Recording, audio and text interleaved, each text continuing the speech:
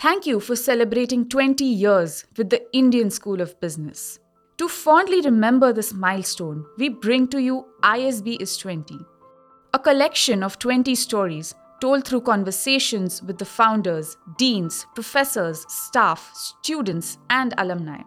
We attempt to celebrate the impact that ISB has had on management education and research. Starting our journey in 2001, with a graduating class of 128 students, ISB has grown today into a recognized world-class institution. This series helps us pause and reflect on what brought us where we are today and the path that lies ahead. In this episode, the chairman of ISB's board, Harish Manwani, reflects on how the collective vision and actions of a group of leaders evolved into the ISB of today. At the end of the day, every person is a student at heart. Okay? It's an interesting, observation. And you like to be associated with, education, learning. And when an opportunity arose, where there was a catalyst who could bring all this together, a lot of people got drawn into it and put some serious, sort of like I said, money, effort, energy into creating this. So it was just one of those alchemies, that just things happened. All things came together at the right time and it happened. And the important thing is not the fact that it happened. This was not a vision of just one person. It was a gleam in the eye of a person, and then it became a collective vision of a large number of people who were movers and shakers.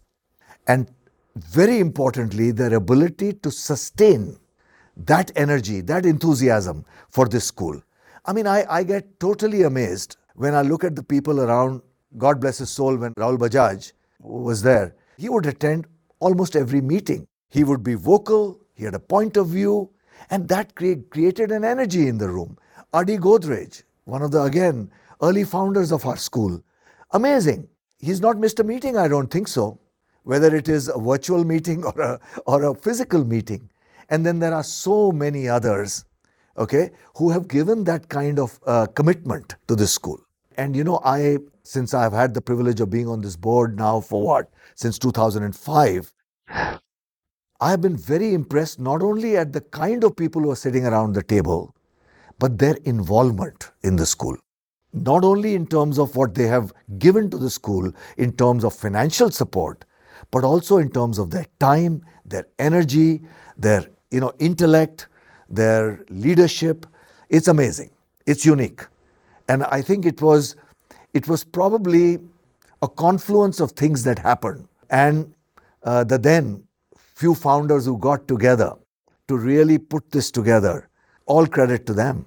We have to be clear that the role of the board in any company or any institution is not to manage the institution or the company. The role is to ensure management of that institution or the company. So you have to recognize that. We are all at the end of the day here to support the school and to make things happen and to ensure there is proper governance. And I think in that respect, the board has performed its role. Now, there is a little bit of a difference between what I call a founding board, a board that comes in early stages. Remember, we are a 20-year-old school. At the end, we are just about born, just walking. Okay? And the fact of the matter is that the board has first of all ensured that we had the right kind of person leading the school, the dean. We ensured that we had the right kind of support to the dean in terms of the right kind of committees, the right kind of making ourselves available, and so on. Number 3, succession. Remember, we've had a few deans, but we have a very orderly succession. This is the role of the board, to ensure that the school is being well governed, well managed, and at the same time to ensure there is appropriate succession so that no individual is greater than the school. And that, I think, is what this board has always believed in. I am a chair today. I took over from Adi Godrej. Someone else will take over from me. And that also has to be some kind of a succession. But at the end, I have to always remind myself, as indeed all the board members, that we don't run the school. We ensure the management of the school. You always have to make sure it's a combination of continuity and discontinuity. This is not about overnight changing everything that we do. This is about really ensuring that we can do a good combination of keeping what's great and what still works and changing what we think needs to change going into the future. And I think that's exactly what the new dean is doing now, ensuring that the management education that ISB gives remains relevant in the context in which we operate. That's number one.